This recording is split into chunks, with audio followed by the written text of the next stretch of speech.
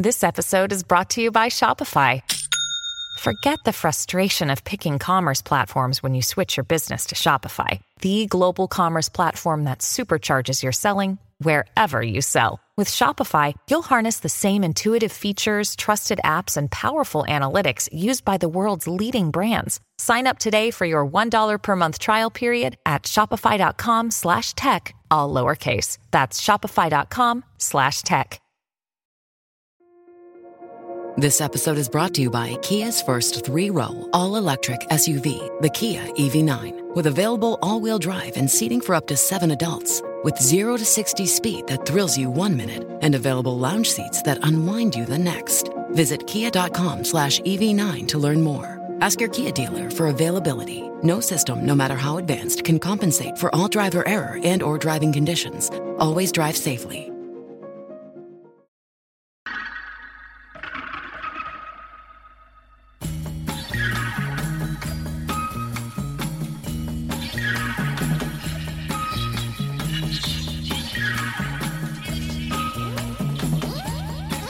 It's Fourth Estate, the show where journalists talk journalism. Coming to you from 2SER in Sydney on Gadigal lands of the Eora Nation, right across Australia on the Community Radio Network, and directly to your device across the globe via podcast. My name is Jack Begbie.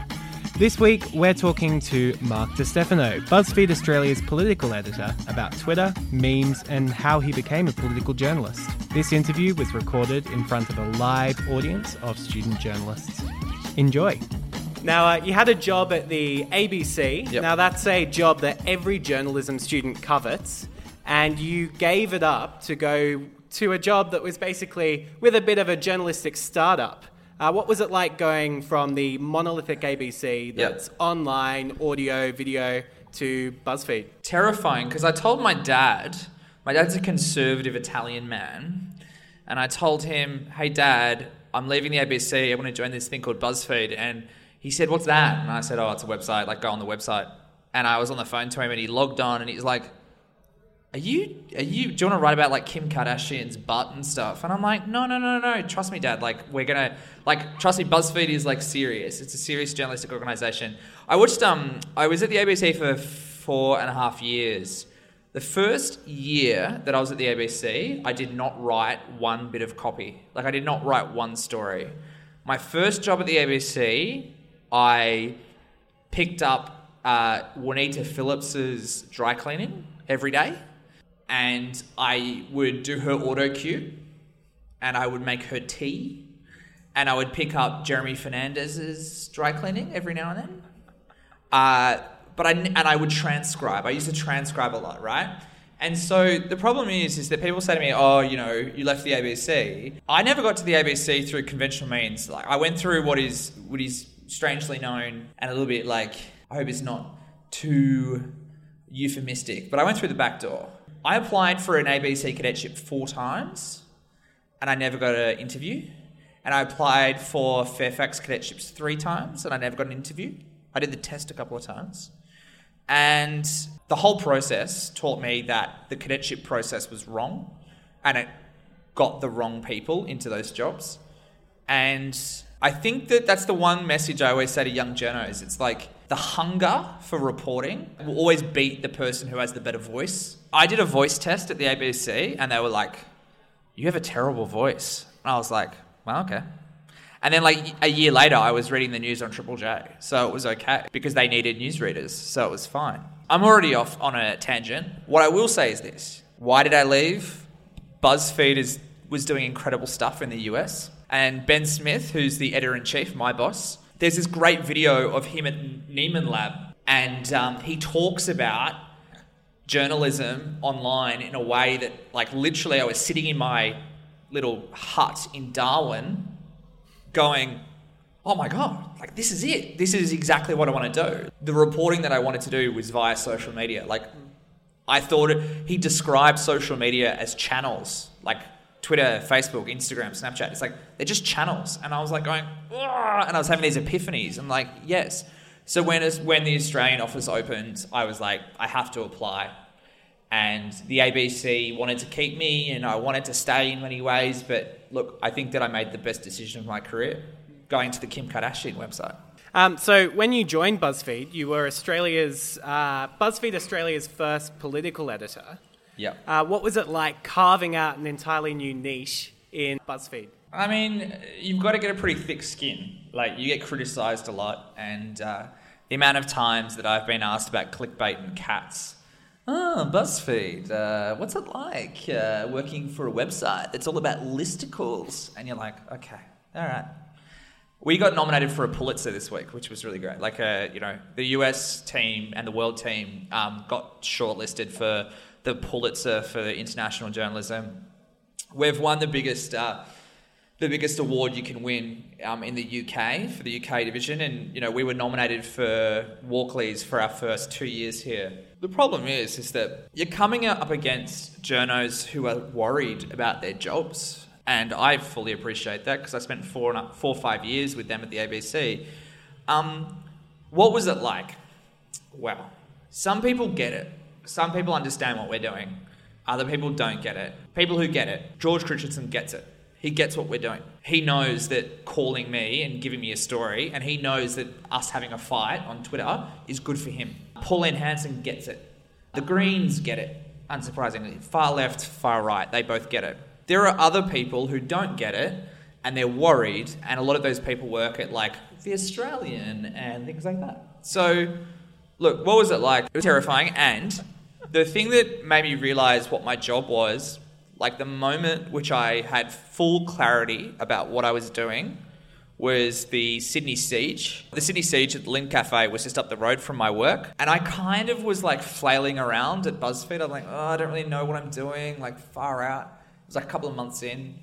Like, I've made a terrible mistake. And then I went to the Sydney Siege, and it was like the biggest story in the world, and it was breaking, and we were there. And my job was just to fact check everything that was on social media and all the garbage that was there. So I remember I saw a tweet from Chris Kenny from The Australian, who literally was walking out of the Lind Cafe siege. And he was just like, a gunman has just walked into the Lind Cafe. And I was like, sure he has.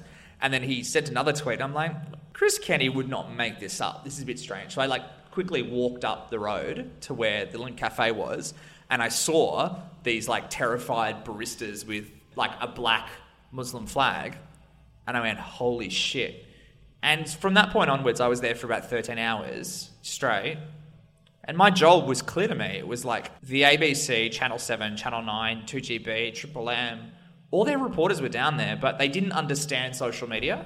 They didn't understand that people want drip, drip, drip, drip feed reporting from the scene. So until that moment, I thought I'd made a terrible mistake. Now, at a recent press conference that no one showed up to, a Labor politician called BuzzFeed a failing piece of garbage. Failing pile of garbage. Failing pile of... Thank you. Which takes, lots of pieces in a pile. Mark Latham, when he was attacking you via egg mode on Twitter, called you BuzzFed. BuzzFed wanker.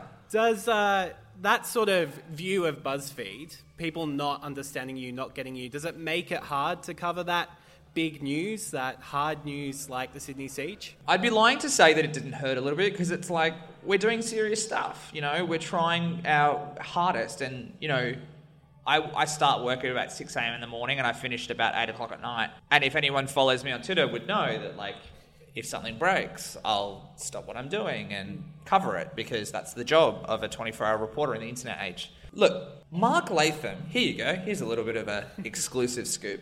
Mark Latham contacted me and asked me to be on his TV show, Facebook TV show. And I was like, mate, I've written so many stories about why you're the worst human in Australia, because you pretty much are.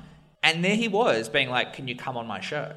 And I'm thinking to myself, it just shows you that Mark Latham's calling me a wanker and a dickhead and all this sort of stuff online is just performance for his followers. But I kind of my boss Simon says that what we want to be is the punk rock in the internet. We don't want to be known as the Coldplay. We want to be known as the fucking scrappy upstart that people throw shade on.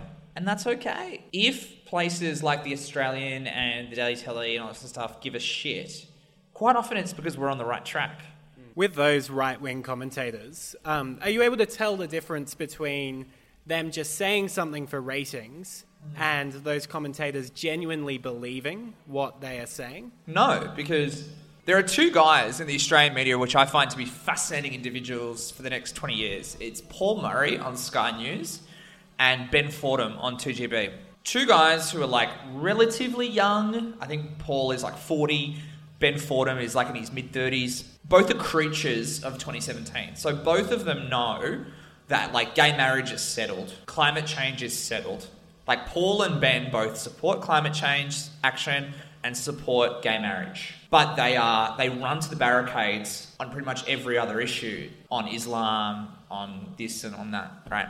So if I think to myself as like, okay, so like Paul and Ben are going to be like our generation's Alan Jones and Ray Hadley. But Alan Jones and Ray Hadley just haven't figured out that like gay marriage and climate change has just been settled amongst a generation. We just need everyone to die out who's like over 60 at the moment, and we'll be okay on those big two social issues. So much of the media is performance. Like Malcolm Roberts from One Nation is a complete batty moron. The problem I find with Malcolm Roberts is he's just a stupid man, and he got elected to be a senator, and you talk to him and you're like, oh wow, you don't know anything. You are literally an internet comment section come to life. And my problem with Malcolm Roberts is that he totally understands that we are his enemy for the purpose of performance. So he's banned BuzzFeed from press conferences just because we're the ones that are asking him the questions that he doesn't want to hear. David Leyonhjelm's another great example. David Leyonhjelm said this tweet once, which was like, we're all in our tribes, and I've chosen my tribe. And Mark, you've chosen your tribe.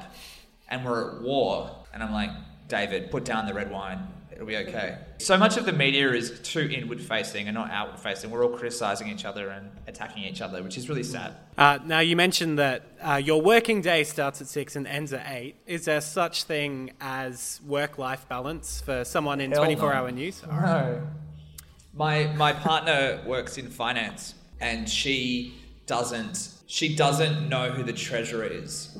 It's the best. I love it because it means that when I come home and I say something like, Mark Latham is trolling me on Twitter, she'll be like, who's Mark Latham? And I'll be like, this is why I love you. Work-life balance. So I'm pretty sure everyone in this room has been told by media lecturers, like media staff, you should listen to like AM on ABC in the morning, and you should, read the newspapers, and then you should watch this at night and whatever. My job is to make sure that when I start work, I'm completely read into the news. No one tweets between the hours of before 8 a.m. So what happens is between 8 a.m. and 10 o'clock is when you send your tweets, because before that, just fave them all and then send them between 8 and 10, because no one's online before 8. Everyone's getting into work, everyone's getting onto the buses, everyone's going to train, they're looking at their phones. And then there's a dead zone between like 10 and 1 o'clock where everyone's like working. So you like don't publish anything. And then between like 1 and 4, you can publish and tweet. And then between like 4 and 7, don't publish anything because everyone's at the gym or like cooking or picking up the kids. And then like after 8 to 12 is like, so I always think to myself, I've got those windows in the day in which I should be on social media.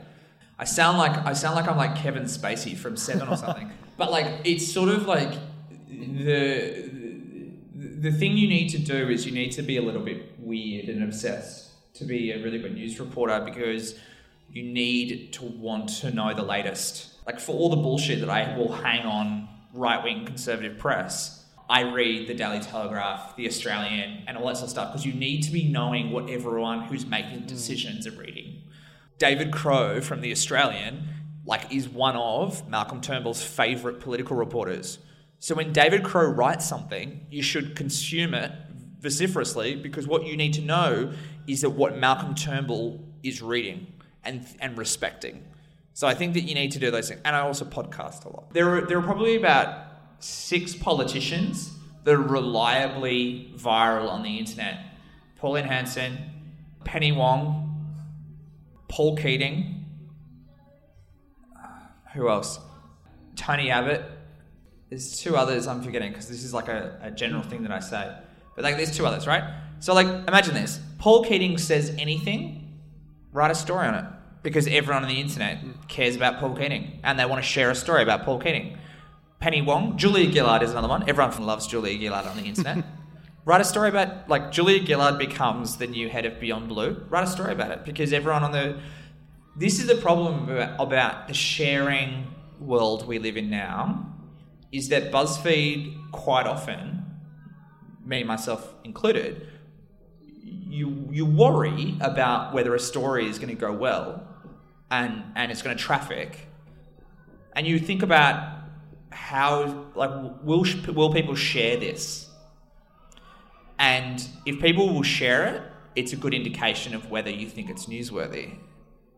Because we live online now, and we live on Facebook, and we live on Twitter, and we live on Instagram, we live on Snapchat. If you think that something is shareable inherently, it kind of sometimes often means that it's a good piece of it's a piece of news. Is there a case now that something that someone tweets, if they'd said it themselves, you probably wouldn't write a story about it? Malcolm Roberts. Because they tweeted it, it becomes a story. So Pauline Hanson and Malcolm Roberts, the One Nation thing is a good example of that, right? So it's like, I don't know if people have been watching this recently. So Malcolm Roberts and Pauline Hanson have been having this war against the ABC, and Malcolm Roberts compared the ABC to ISIS. And you just think to yourself, you tweet it and it gets 200 retweets, and you think to yourself, there's clearly an idea that you'd share, but like, it's not news. The guy is deliberately doing it to bait progressive news organisations to cover him. And so often you just need to sit on your hands and just be like, nah. Like, what's going on at the moment in Australia, we will suffer the Brexit Trump thing if we don't make good editorial decisions. Now, moving on to your book, I had a chat to 3 members of the political class, asked them what their thoughts on your book were, and all 3 people came back with a line that was pretty much the same, where they called your book a piece of political porn. Yes. Now, why did you feel that the 2016 election was an election worth writing a book about? Because they asked me to write a book. That's right. No, genuinely, that is the reason why. But, like, I shouldn't say that. Louise Adler, who's the head of Melbourne University Press, asked me to live tweet a reading of one of her publishing house's books. And I said, Mum, I'm not going to do that. That's a weird thing to do. And she was like, well, when are you going to write a book for me? This is in December 2 years ago. And I said, I'll write a book about the election. And she's like, great, let's get a coffee. So I had a coffee with her and she said, what could you do about this year's election? And I said, well, I really, really, really love this guy named Michael Hastings, who used to work for BuzzFeed and Rolling Stone and has since passed away, unfortunately. And I was really inspired by his writing about politics. It's funny you say the P word, porn, because the way that Michael described politics was just this, like, it exposed just how dirty political messaging and politics and the process of writing stories was. And I think that that's what I wanted to do. Like, I wanted to write a story about what it's actually like, and it's not nice. Being a political journo is not fun all the time. It's disgusting. And you're talking to awful people all the time. And you're talking to, like, you're in situations where people, like journalists who you respect, are covering for politicians. And you're like, what are you doing? Like, this is not your role and it's not your job. But I wanted to write a diary because we wanted to get it out really, really quickly after the election. This came out, like, I gave the draft 1 week after the result. And it was like 60,000 words 1 week after. I had really bad mental health, anxiety attacks to get it done. But I'm really glad it's done. And, like, I mean, I think Annabelle Crabb, who is like my idol, has been my idol for like a decade. She wrote the quote on the back. What does it say on the back? It's like, Mark DiStefano is relentless, nosy, indiscreet, outrageous, and at any given moment, guaranteed to be giving someone somewhere the shit. Yeah. A terrific journo, in other words. Yeah, and I think that that's like kind of, you know, Like Annabelle, to write that about me was just like, I felt that's the kind of journal I want to be. Like, I don't want to be friends with Malcolm Turnbull. It's you kind of want to sometimes. You're like, I kind of like a few people who are politicians, but your job is adversarial, and that's the thing you need to remember. It's like your job is to be there for the audience. Your job is not there to like become mates with the treasurer. Your job is to like give the treasurer a hard time about his bad decisions. Does that mean that to be adversarial with everyone has to be attacking you from all sides, saying that you're biased to the other side? There's this really interesting differentiation between the ideas of should journalists be skeptical or cynical? And I think that the difference between skeptical and cynical is like maybe the most stark difference in politics or journalism. It's like, should you trust in politicians that they've got their hearts in the right place, so you're skeptical? Or should you think that politicians are constantly on the lookout to sell their message, so you should be cynical?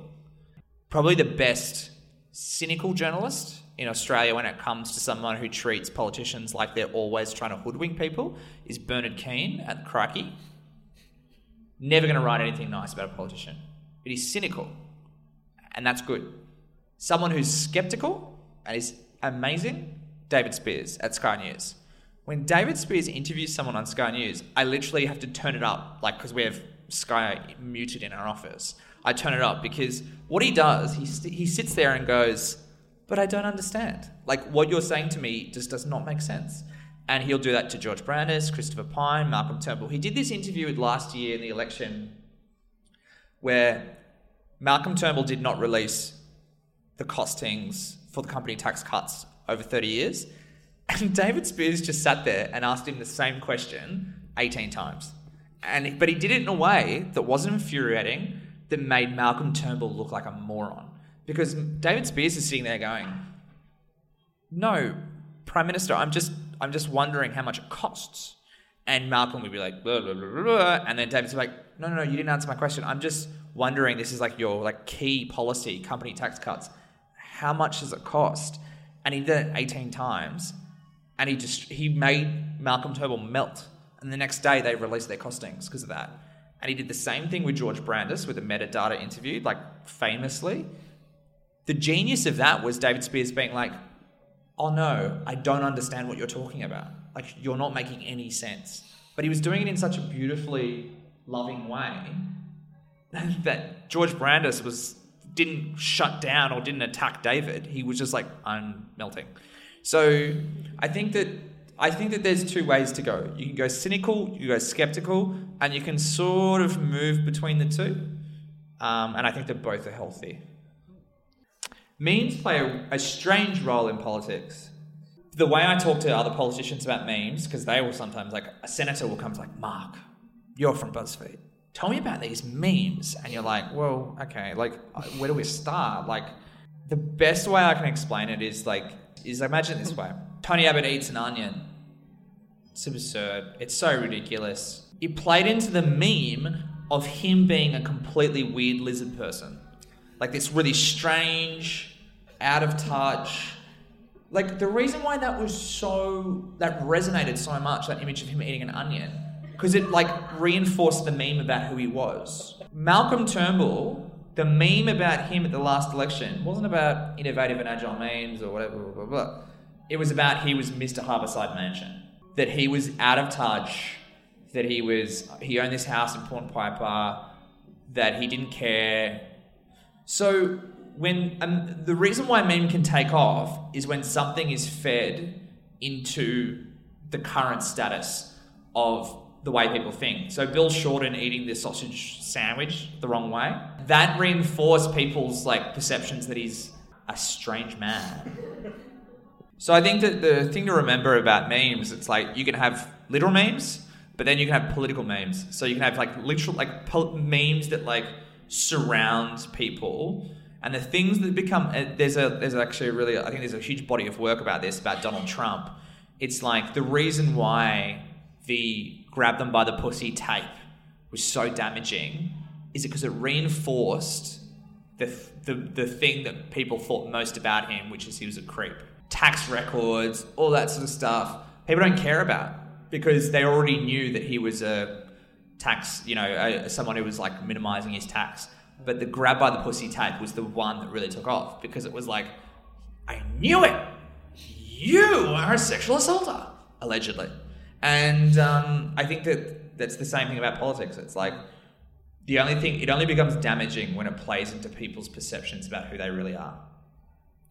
Now, could you just run us through your average day in Parliament House? Alice Workman and I work in a cupboard, and we get in, like, I wake up at 6. I usually try to go for a run or something.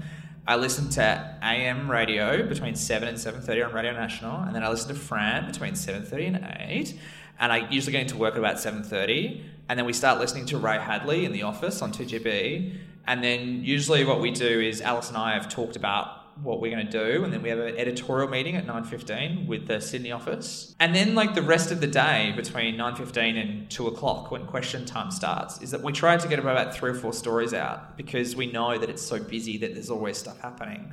There's always like a press conference in a childcare centre in like Goulburn, and so you drive out there where Malcolm Turnbull is. 2 to 3:30 you've got question time. We're usually trying to do an interview between 3:30 and 5. And then between like 5, as I was saying before, like 5 and 7, everyone's off the internet. So you can actually take some time to get some dinner and all that sort of stuff.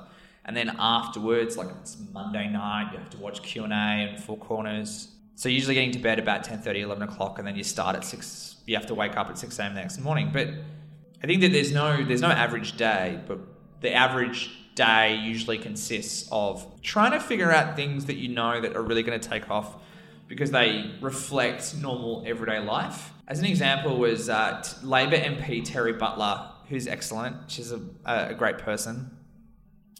I'm the sceptical person now, not the cynical one. Terry Butler said to Ian Goodenough, a coalition backbencher, when he was talking against gay marriage, she got up and like said this like 15-second thing. It was really quick. And no one else was listening to it, but I was listening to it. I was in the house and I was listening to it.